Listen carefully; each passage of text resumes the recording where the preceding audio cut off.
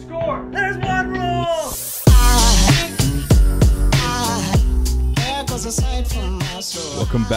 Welcome back to Franklin Bridge. We're on the back porch of Franklin Bridge with Scott Hassey, the Director of Player Development. And this is a segment we like to call, well, we used to call it Ask Sherlock. Yep. We used to call it Ask Sherlock. Erica gave me that nickname. Yeah, Erica gave Scott Thanks, the nickname of Sherlock, and now it is Scott's mission to fix and answer any question that you may or may not have about your golf game or what you've seen on TV or anything that has to do with the game of golf. So mental fitness, you name it. And we've got Scott here will chime in too. We've got another Scott. Scott Hassey and Scott Spector. And Scott Spector. Perfect. He could be the inspector. Sorry. Gadget. Yeah. Inspector Gadget. So again, you guys can step up to the mic, ask any questions you have about the game of golf, whether that's from the mechanic side, the mental side, course management side, anything that you guys have. Sometimes it doesn't even have to be related to golf. If you want Scott's perspective on pretty much anything, he'll give it. Well, one of the questions here kind of alludes to that, but I don't want to start there. I want somebody to come up to the mic, be brave enough, step up here. Don't worry, you won't embarrass yourself. It's like middle school. You're like, teacher's like, raise your hand. Who has their phone on them? Everybody have their phone in front of them. Okay, so here's what I want you to do. I'm going to answer this question that's in front of me, and by the time I'm done answering it, I want you to have written down 2 questions that you have. I'm stealing this from the book, The 5 Elements of Effective Thinking, which is don't ask people, do you have questions? Ask them to write down 2 questions because we all have them. Nice. Erica's heard all the answers because she's worked alongside me for a year and a half. But write down 2 questions in your phone, and that'll make it a lot easier for you to come up to the mic afterward. So one of the ones that's on here is I guess it's a question directly to me. I think it's a good question that we can all answer. I was thinking the same thing. Yeah, I think all 3 of us can answer this, but where do you think you shine? I think the word I would use for me is discernment, being able to discern people, personalities, traits. It's why I get the name Sherlock. Any of you that have watched the BBC version of it on Netflix, that they're like hour and a half long.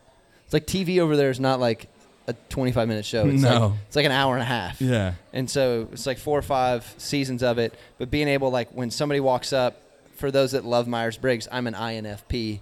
And so I'm able to sense a lot of things around me and then be able to figure out exactly what to fix. Where do I think I shine? I think I'm going to go character trait first. I think empathy is probably my strongest trait, being able to connect with people and understand where they're at and help move them forward, whether that be just in relationships with people, but also in a golf swing. Like, it's really hard a lot of times for people to look at Scott and I as golf professionals and go, well, like, you're way up there and I'm way down here. Whether that be a junior, like with my juniors, one of the things that is really important when you're teaching and coaching young kids or smaller kids or shy kids, it's actually to come down to their level, and it's a way to be empathetic and connect with them.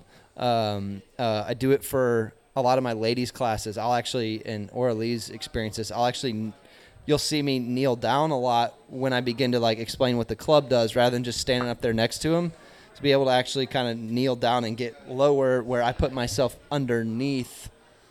It creates this different hierarchy feel. Yeah. So being able to kind of step down and be empathetic in that space. In terms of skill, from a golf perspective, I think I can quickly identify what needs to be fixed and give you the specific directive. We did a little work with Scott today on wedges and trying to get some of the technical work out of his wedges in particular. We've got a video. And I can't tell you why I started there, but I was like, hey, why don't you just cut every wedge? Just hit a cut. And that fixed it right there. I can't tell you why I did it. I can tell you why it worked when we look at video afterward. But being able to quickly identify the one thing that needs to be worked on and then go for it. We have a cool video that is going to be coming out in July, either early July or mid-July. probably gonna be mid-July, about how we're gonna try and go on the range, because there's a lot of people who come in from the public who come and hit on the range, and we're gonna. I guess this is a little bit of a sneak peek. I don't mind saying it. I don't think Scott minds either. We're gonna go out to the range and see if we can fix people's swings in under like 5 minutes. So the way I'm gonna have it work is I'm gonna have a table, and if you want me to come and help you, I'll have one of those like mini American flags, and you'll just set it behind you. 5 minutes, how many swings can I fix in like 10 hours? No breaks, just head down, go. And so it's a nice fun challenge for me. Like, can I fulfill the Sherlock name?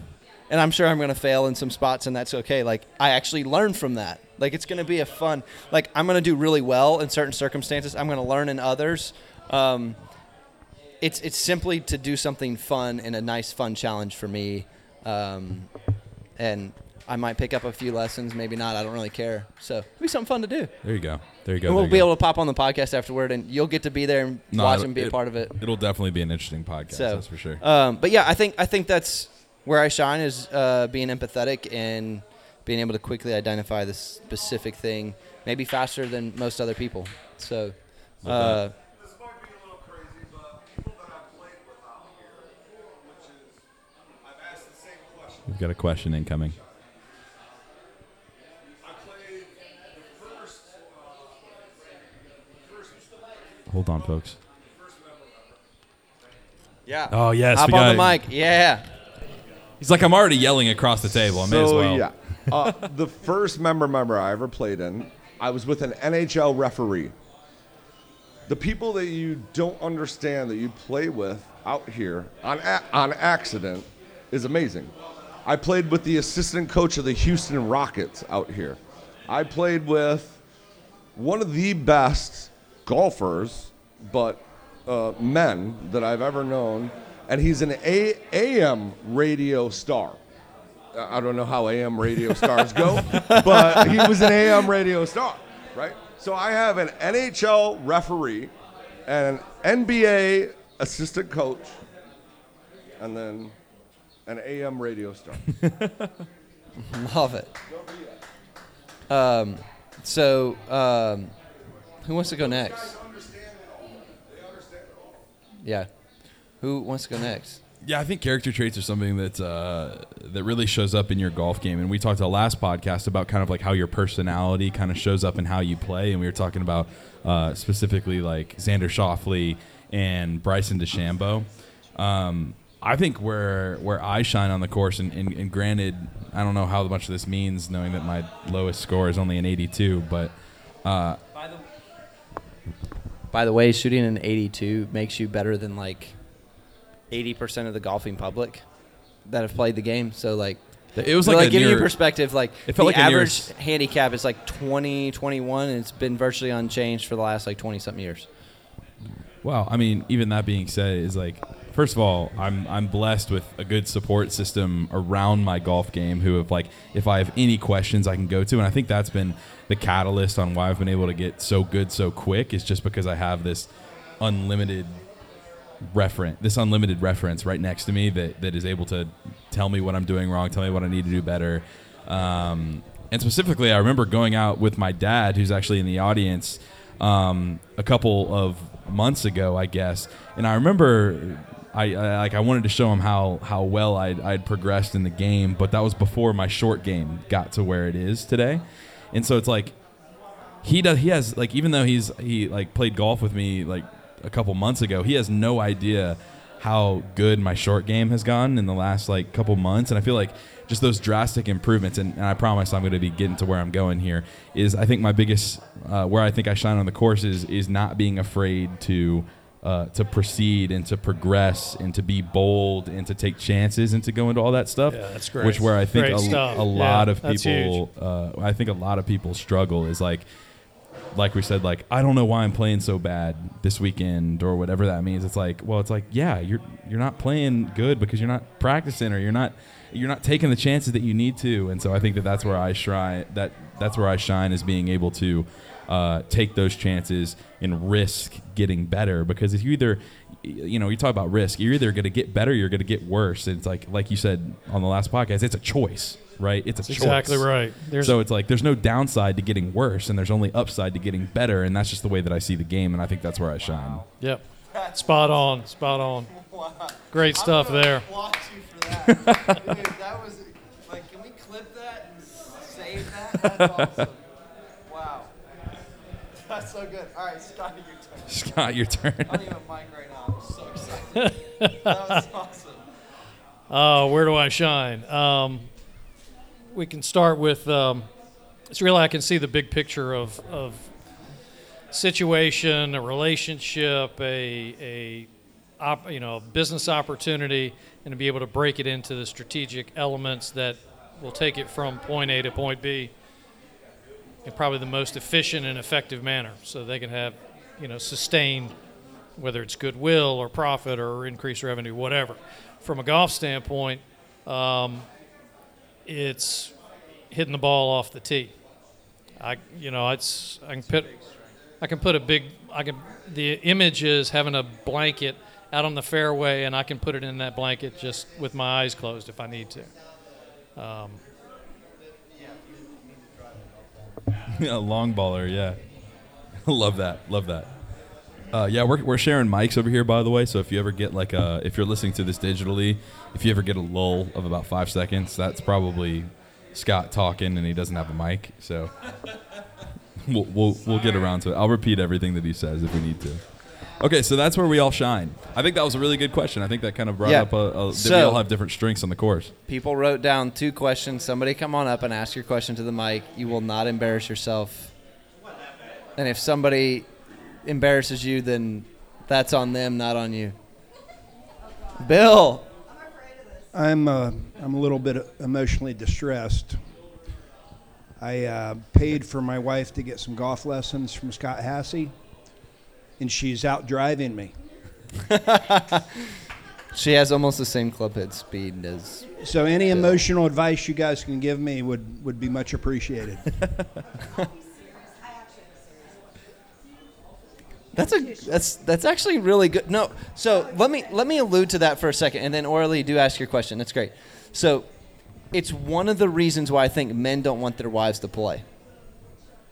Is because of their potential to get better, and like this is my space, and like the healthiest married couples that I've seen play the game, like they both enjoy playing together, practicing together. I'll say this about the bridge. I've given more lessons to husbands and wives together than I've ever given in 10 years of teaching and coaching, which says a lot about the culture here, which is really cool. So like that's awesome.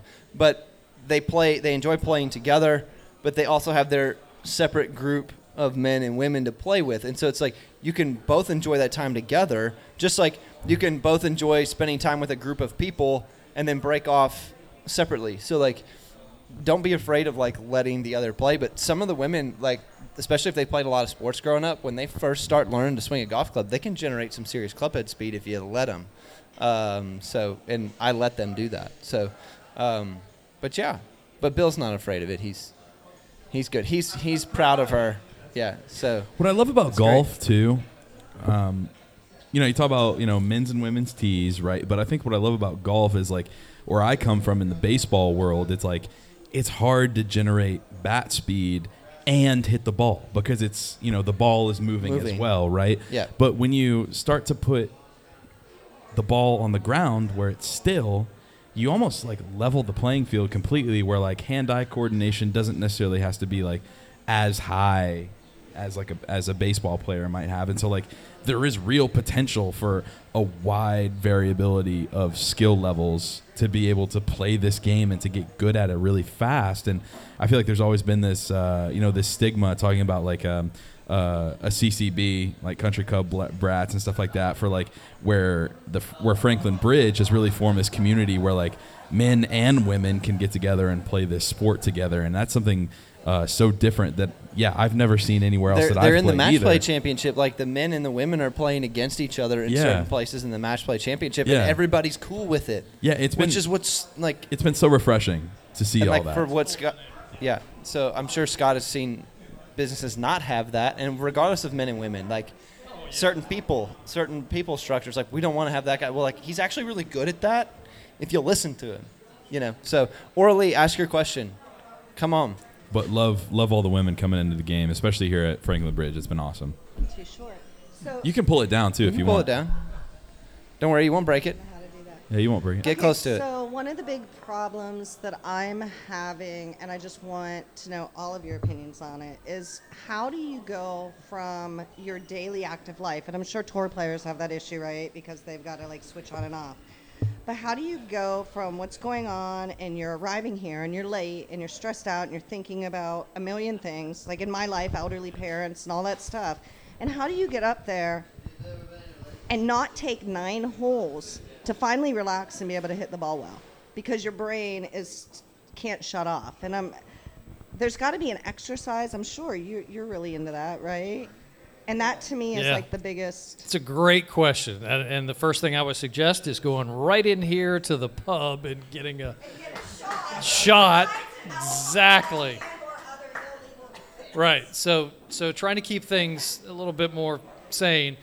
And I experienced that this morning. So I was running late. And then on top there was trucks having issues on 65 because a lot of people wanted to escape Alabama to get into Tennessee. I understand it. And they were stopping them at the border and telling them to go back. But they let me through, thank God, and I was only 45 minutes late. So I get it. And his time is valuable. So and I totally understand that. It's like, what can I do to bring it back down to where it's level? I'm not going to use the word balance, because things don't balance. The only thing that balances are scales, right? So it's a rhythm. And I'm a big fan of the beach, love the beach. That's kind of where I go. So I take a mental image of being back at the beach, listening to the waves slowly roll in. Not the crashing ones, but just the slow ones that come in. Because I'm a hyper individual, but I don't perform well hyper. I've got to get into find that little comfort zone where I can accept the things that go bad and it not negatively or neutral affect me, and I can get into that more positive mindset. And I know that if I go too slow and too low, that it doesn't do it. It's just as bad.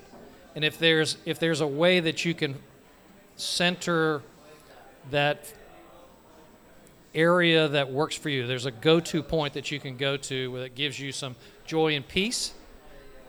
And in that warm-up, as you go out on the practice tee, and work through that tempo, that rhythm.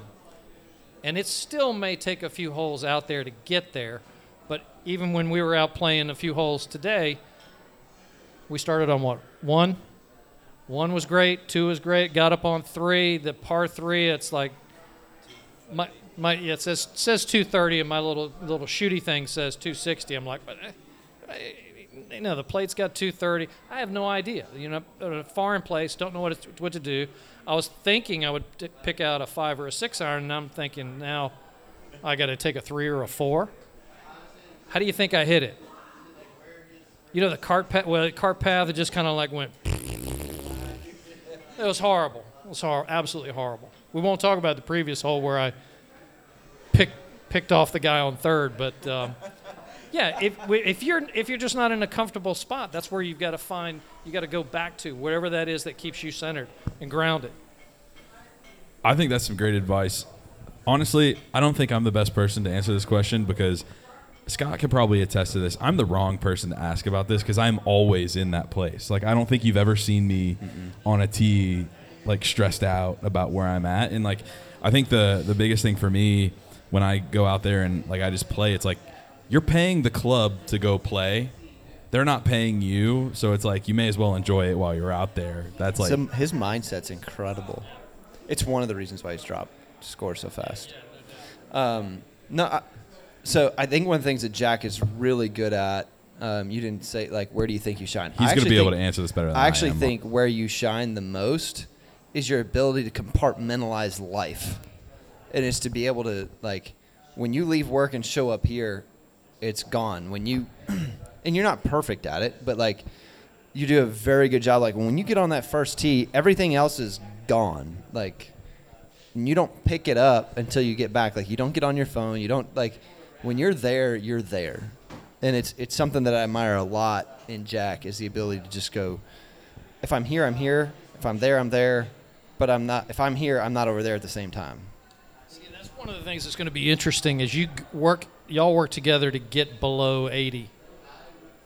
Because compartmentalizing is good to a point, because then you're going to have to expand that to understand the rhythm of that. Because you're going to get in situations where you're going to hit the ball good, you're in situations you're going to hit the ball bad. And being just accepting of where that bad shot is.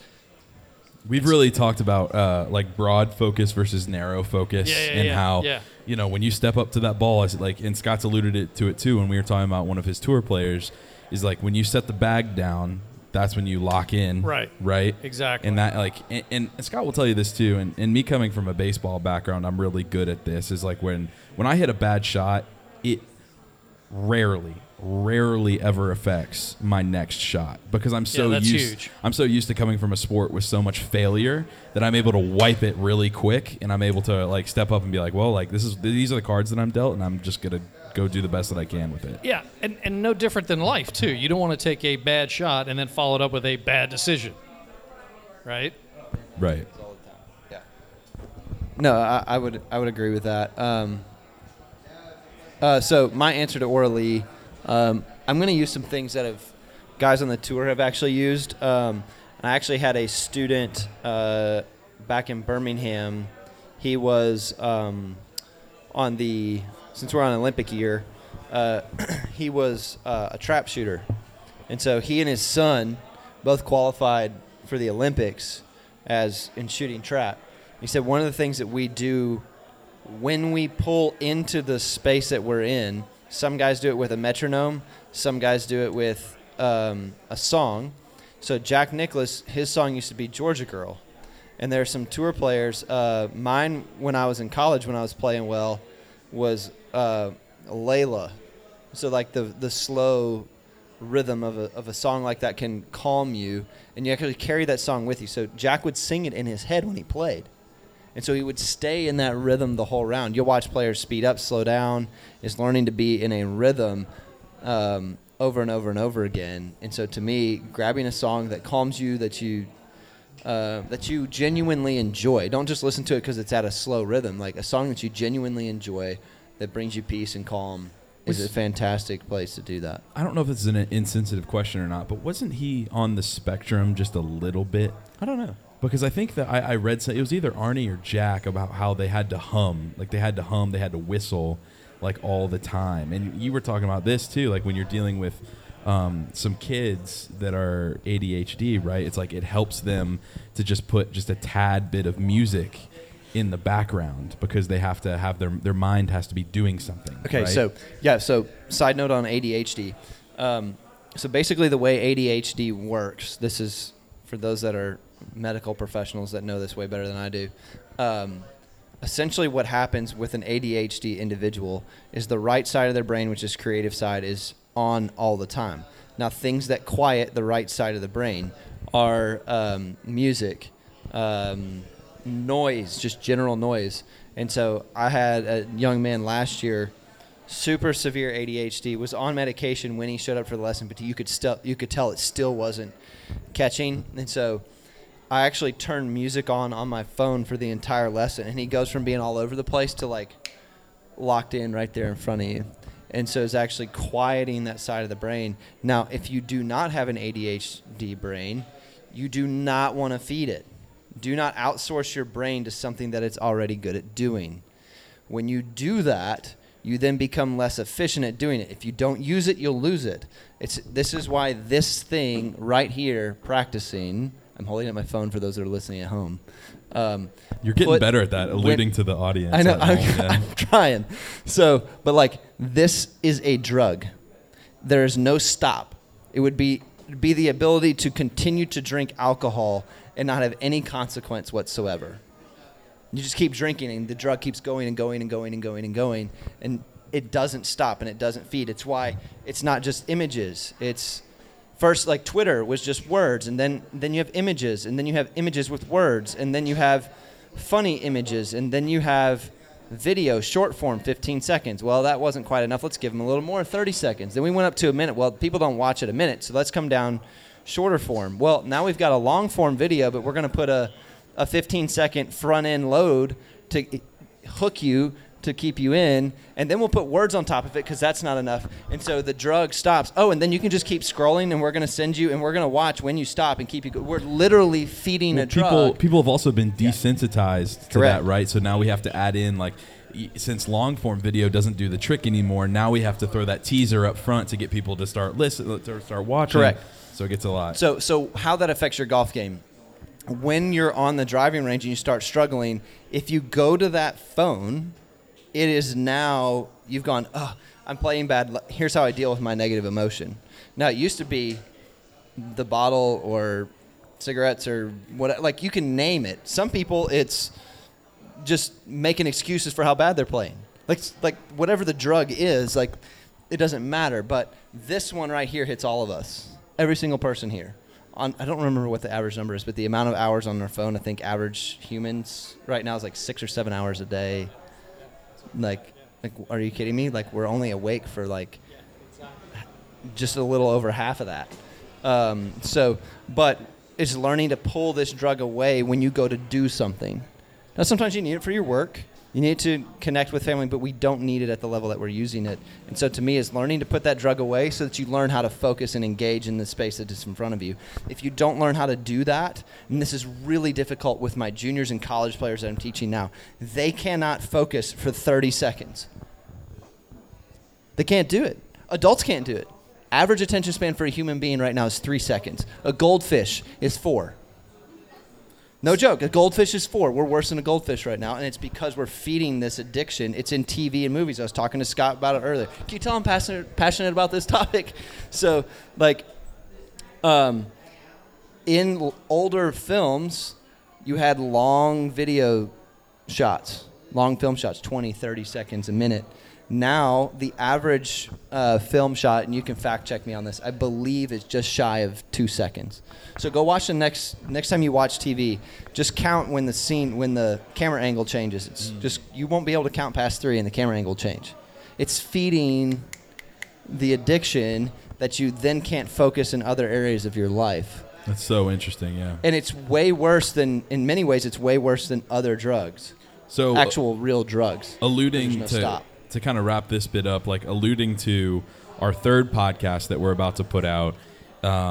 This is cool. Scott and I went to go play a round yesterday. It was Scott's idea. Bare feet, no phones. Carry your bag. No rangefinders. We're gonna play. We're gonna play in the dark when it gets past dark. We're gonna rely on feel to kind of see where our golf ball is going. So anyway, we're going to talk about that on the third podcast and how we kind of take away modern technology and even shoes from golf and how that kind of impacted our round. And we're going to go over that next episode. The best way to compartmentalize life is to don't take life everywhere with you. Leave it in your golf bag. One of my rules when you play is this doesn't come out. I've violated that rule many times, so I'm like preaching to myself here. But like this goes away. Put it in your golf bag, turn it off. Nothing so important that somebody can't wait 2 hours to hear from you. Love that. Do we have another question out there? Come on, get another question. No, somebody wrote one down. Come on. Doesn't even have to be about Filler. golf. We have a backup, but we don't want to use it. Oh, I thought Orly was going to ask another question. I was going to do it. Let's go ahead and just fill this gap. I swear, I need one of y'all to come to the mic next time. We're going to get you. We got to find out a better way for this. We're going to get you. Maybe we'll have handouts for people to write stuff down next week. That works perfectly. So this question is just risk versus reward on par fives. I guess they're asking our stances on that. I know I have my answer, but I know that the two pros also have theirs. Yeah, so I'm going to give you my simplest one that applies to the most number of people. Learn the discipline of giving yourself a yardage at which you are allowed to go for it. Maybe it's 215 yards. Well, what if I'm 216? Is that 215 or less? No, don't go for it. Well, the wind's at my back. Is it 215 or less? No. Okay, don't go for it. First thing you have to learn is the discipline to go and not. give yourself a line. Now, for some of you, it might be 250 yards. Like, for me, that limiting mark is right around the 250 mark. So learning the discipline of not going for it. So the question to you, Scott, would be, regardless of the situation, that's just your first line of demarcation that you make a decision point. Just trying to give people something tangible that's very incomplete. And we've talked about this before, and I talk about this in my teaching. When you simplify something, you lose inevitably. By making it simpler, you lose some depth, which can make it incorrect. But it's the purpose of it is learning the discipline, the self-discipline to say, no, not here. And so then as you expand your skill set and your ability, then is learning the more nuanced of like, yes, this is a good time. No, this is not a good time. But if you don't have that basic level of discipline, I try and teach that to my juniors. I don't have quite that structure yet with that older group as I'm trying to build the program here, but is yes, no. Draw a line in the sand. So I feel like my answer is similar to that, although I don't necessarily define it by a metric, right? It's like I know how far I have, like for example, like mine is 250, 260, and it's that's how long I know I can hit the ball with control with a 3-wood, right? And so the way that I'll kind of go a step further than that is if I'm playing a hole where, let's say you just have a 600-yard straight par 5, right? It's like if I know that I have a certain amount of room in front of me and a certain amount of room behind me to where I can deviate like from that yardage that I tell myself that I have control over, it's like, yeah, I'll go for it. But for example, number two out here, I know that I can go for that. Right, but number 5 out here, I know that water's in their way. I know I got traps in front of the bunker. I know that I've got a downslope on the left-hand side. 17, sorry. What? You're not 5, yeah. Wow, that's the craziest part. No. 17. Sorry. I don't know why I said 5, but 17. I know I have water in front. I know I have traps around me. I know I have a slope down the left-hand side. I know I don't really have tons of room on the back if I miss. Right, so it's like on that situation, no. Absolutely not. So it's like, how much room within your miss do you have to go for something? That's it. No, that's where I was going to go is the averages. I don't know why I said 5. 17. Sorry, everybody. That's the shortest par 5? That's the shortest par 5 ever. Better be scoring 2 on that one.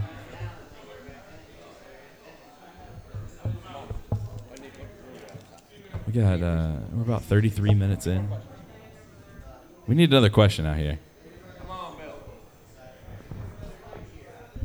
What are the top 23 exercises you can recommend to increase my swing speed? Can I be funny and actually try and give 23? All right, I'm going to need somebody to write these down so I don't say them twice. So somebody out there, can you write down 23? Are you actually going to do this? Yes, I'm actually going to do this. You're going to ask a fun question. I'm going to give a funny answer. I'm going to sit back and relax. Maybe I should go in for another beer. All right, you ready? Are you ready for this? You sure? Y'all ready for this? I need somebody out there ready to write them down. Piper, you got it? Piper's got it. All right. First one, squat. Second one, deadlift. Third one, squat. Fourth one, deadlift. Fifth one, squat. Sixth one, deadlift. Those are the 2 most foundational movements to basic strength and body control that you can develop. Then from there, build up. And anybody can learn to squat. Obviously, put the asterisk next to the whole thing, like please talk to your doctor before you do any physical activity. But those 2 movements are the kingpins of building any strength. Because they work every component in your body. You learn how to move. You learn how to order movements, sequence movements. Like, you cannot do a deadlift properly and lift a decent amount of weight without first knowing how to sequence that movement and pull that weight off the floor. Then from there, we can do some band work, load work, stretching, flexibility, being able to extend and expand your range of motion. The strength is a lot easier to build than flexibility. And so it just takes a long time for that muscle to stretch to where you need it to. I was going to say, too, those are all going to be great in order to build that muscle, but you have to be able to, and this is coming from me who's played 2 swinging sports at this point, learn how to train those fast twitch muscles, right? And be able to, like Scott alluded to, that sequencing, right? So, like, for example, learning how to swing something super fast, like, I don't know if the golf professionals would recommend this, but one thing that obviously got my swing speed up was obviously playing baseball and being able to swing a bat. But I think just getting your driver out and just learning how to just sequence those movements without ever having to be worried about the club face, and just learning how to do that as quick as possible. Because if you can learn how to do something fast, this is why Scott will always say that fast is always better than slow, right? Because if you can teach yourself how to control your face fast, that's going to be 10 times more beneficial for you than learning how to control your club face slow, because you're going to have to learn it either way, right? So may as well learn it faster. I don't know if that was a great way to put that or not, but no, that's an excellent way to put it. I feel like that's pretty good. Speaking from the older side of the crowd, but y'all are so much younger than I am. Whatever you can do to focus your exercises on the posterior chain, that's going to keep you loose and flexible, so that when those muscles are stronger, you have the ability to swing faster, because now those muscles have been supported. I'm about to get up. Hang on. I'm going to use this one. Scott's going to use the... Scott's going to use Scott for this example. Okay, so turn the sideways 90 degrees. Yeah. That's okay. That's fine. I got to be closer to this mic. Hang on. Whoa, sorry for everybody at home. Sorry, everybody that had their headphones in, yeah. So anything on the back half of his body. So that would be glutes, hamstrings, calves, lower lumbar, upper back, traps, shoulders, triceps, forearms, particularly in the rotational key. Everybody's like, oh, abs. Well, learning to, can we do a deadlift? Can you do a squat or a deadlift? So can you get in a deadlift position for me? Okay, so turn where everybody can see you. Turn sideways. So when somebody deadlifts, we should get Erica up here. Get up here. Yeah, get up here, Erica. She can pull 225 off the floor. So she weighs a lot less than that. All right, so when you get in a deadlift position, everybody thinks it's just pulling up. The first step is to big breath in. Put your hands where you would actually hold the bar. Yeah, down, and you keep them up against your shins. So a lot of people will pull up by just lifting their butt up first. That is now working your quads and your shins. Whereas if you pull it all up and keep that back tight, that's why I love the deadlift. It works everything on the back half: triceps, forearms, traps, upper back. And if you are here, her back is thick. When you make a back swing and have to be able to keep your arms stretched out away from you, turn like you're going to hit a golf ball the other way. Good. Swing back, make me a back swing. The ability to keep the arms stretched out in front of you is not a chest exercise. Everybody thinks it's a chest exercise. It's not. It's actually a back strength, because when you come back to neutral, if she were going to do a pressing movement, just stand up straight and press your arms straight out. There's nothing against her back here. So if we do a push-up, can you do a push-up? So if you do a push-up, there's something she's pushing against, which is the floor, feet and hands. When she does a bench press, which would be her back against something, the bench is there as a support. When you're in free space with no support, go ahead and set up there. Are you going to hit a golf ball this way? Yep. Backswing. There's nothing back here except her back. And so when there's not enough back strength in your upper traps, then you can't keep the arms extended and pressed out away from you. And the further they're pressed out away from you, the further you can hit it. That's actually a back issue, not a chest press issue. So most people think it's like, oh, I need to be stronger. Women need to be stronger in their upper body. Yeah, but I'd rather be stronger on the back half than the front half. So thanks, Erica. That was great. You did good. So yeah, that's the posterior chain is the most important component. I prefer a back squat if you can do one over a front squat, because front squat works more quads and front half with your abs than your back. So I'm a big fan of the deadlift. There's a lot of other movements if you can't do the deadlift yet, doing band work and things like that to build your strength up. But learn how to spend a lot of deadlift. time on band work and then also stretching before, after the round. Maintenance is incredibly important. And I would tell people this: learn to build your strength from the bottom, but like don't be afraid. Whether, especially this happens to a lot of my females, like, well, I don't want to bulk up. You don't have testosterone boiling through your blood, so that's not going to happen. Plus, like, I've actually had multiple women come up to me, tell me, like, a toned look is actually really attractive. I was like, so why are you afraid to lift weight? So lifting weights and actually moving weight. And for those that age, my mom being a personal trainer, my dad being a bodybuilder, a lot of times they go just to the band work, which is good as a starting point. But don't end there. Learning to bear weight as you get older is an important component. Like, carry your bag. I'm not saying carry your bag every time, but carry your bag. Learn to do some basic walking movements with weights. Learn how to do deadlift with just the bar, squats with the bar. Learn how to hold weight. Your body, it's different than just doing bicep curls and tricep extensions and lightweight with the adductor, abductor machines. It's learning to bear weight and force, because as you get older, your body weight is insufficient exercise. So my parents do not shy away with their elderly people lifting weight. And those that start it now. 3 days a week. That's all you need. So good question. One more? Uno más. That's the extent of my Spanish. Could be about anything too. Mindset that has anything related to golf, mechanics, course management, anything. We need to like have a regular question. You have a question? Yeah. I just gotta start pointing at people. That's what I gotta do. Hey, you do like all the teachers do in Like, school. Yeah. Sorry, I got that mic all twisted around. Hey guys, my name's Tyler. Hey Tyler, welcome, thanks for coming Tyler. out, man. Yeah, so I'm a 7 handicap. My wife says I golf too much. How do I convince her that this is a long-term investment into our future? So, have her come out with you. Okay. Have her hang out with No, Aura I meant Lee. like financially.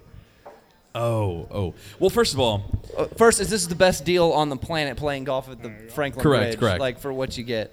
and investing in a man's brain and the clarity that golf gives a man's brain is the best return on investment. I agree with ever. that. I agree with that. Well, I kind of want to answer this seriously to a certain degree. This Well, is mine back to, wasn't like, serious? typical, Mine wasn't typical me. serious? It is.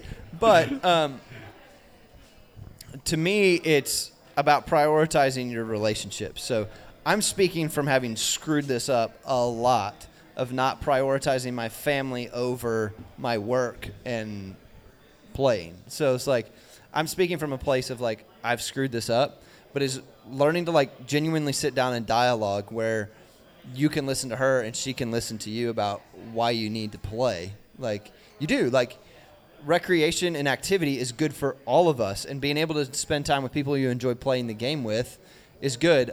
There's actually some research in psychology about people that play the game. Part of what they're doing is they're working out their frustrations of life while they play. I mean, hell, it's the same reason why we have this podcast too. Yeah. But, you know, give her time and her space for what she needs. Like if she needs more time from you 1 week, if she's giving you 3 weeks to play, I don't think that's too much to give. And I'm speaking from a position of like, I used to think that was too much to give. So like, this is not like I'm up here on this pedestal going, you, sir, need to do this. But like, to me, it's learning to dialogue amongst the individuals. It's a communication component, and it's giving on both sides. It's not taking. I don't like the term give and take. Right. Because it assumes that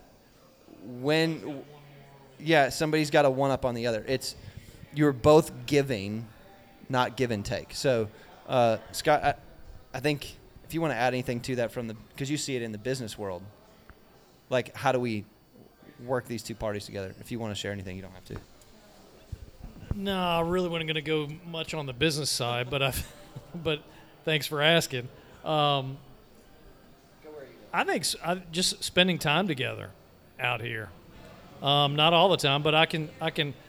There's time from a professional standpoint. There's time to grind where we can as a professional, and there's time we just want to just goof off and just relax, not have to be on, so to speak, and just enjoy it like you were talking about. Just the time out together and having a conversation, about it could be something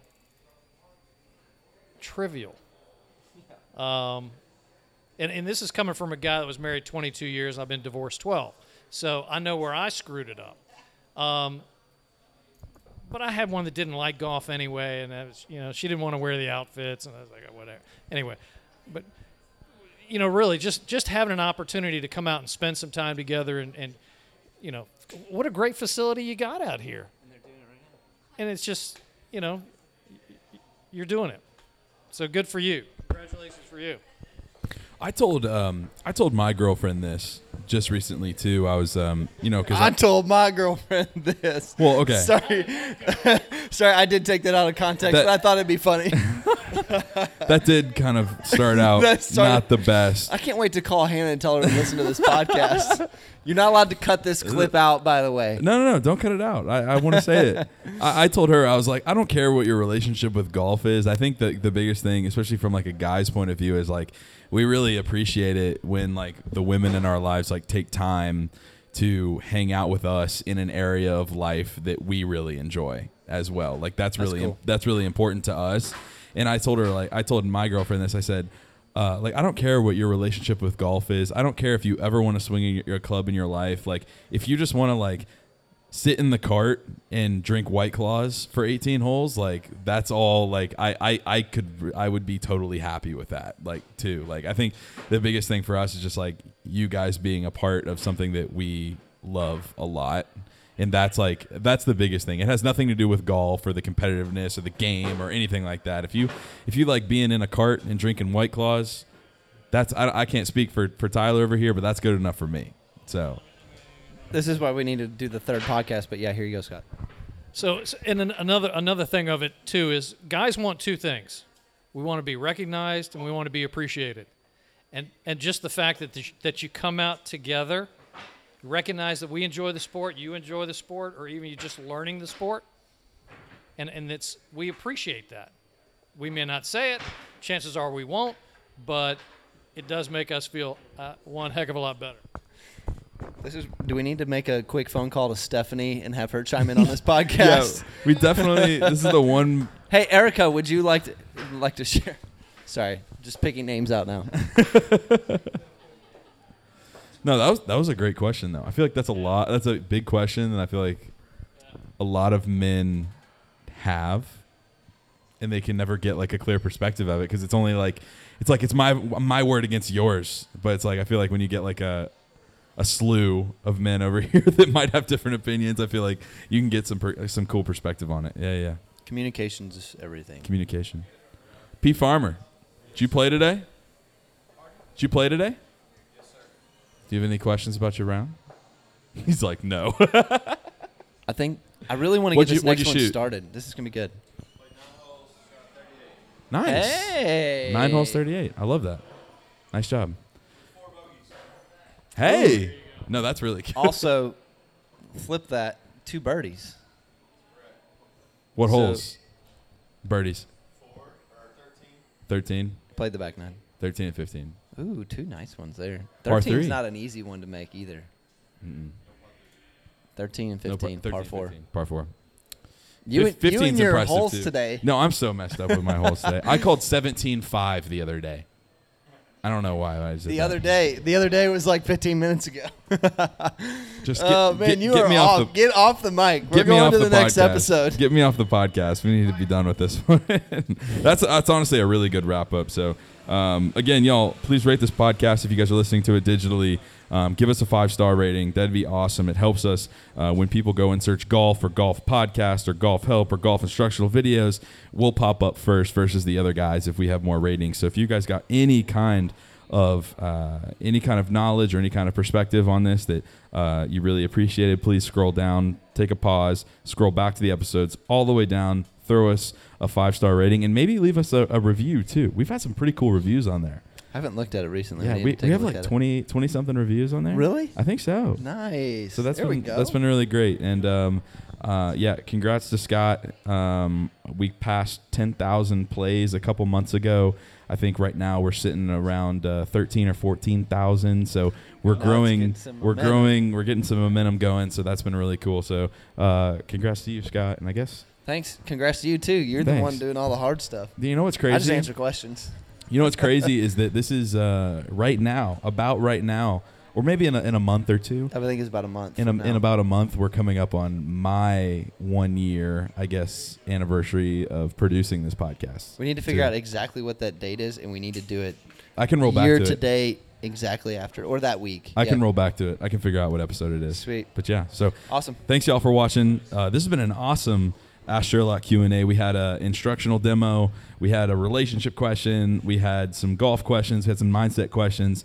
This is one of the best ones in a long time. So it's great. Do it again next week. Do it again next week, y'all. Please come out and support. 6:30 p.m. For any of those who want to come out and support the podcast on Wednesday, 6:30 on Wednesdays, and come with your questions. And we're about to start with our new application that helps us, I guess with instructional. We're about to come out with a special podcast that is only going to be available on the app. So if you guys want to get some insight to some of like the real ways that you can start taking shots off your score, tune into the app when we start announcing it. And there's going to be a podcast that you guys can access on the app. So that's going to be really awesome. But enough for me from now. We're going to go on and take a 5-minute break and then go on to our third podcast of the night, which is going to be, I think, the best of the night. And from Scott and Jack on the back porch of Franklin Bridge. We'll see you on the next one. Peace.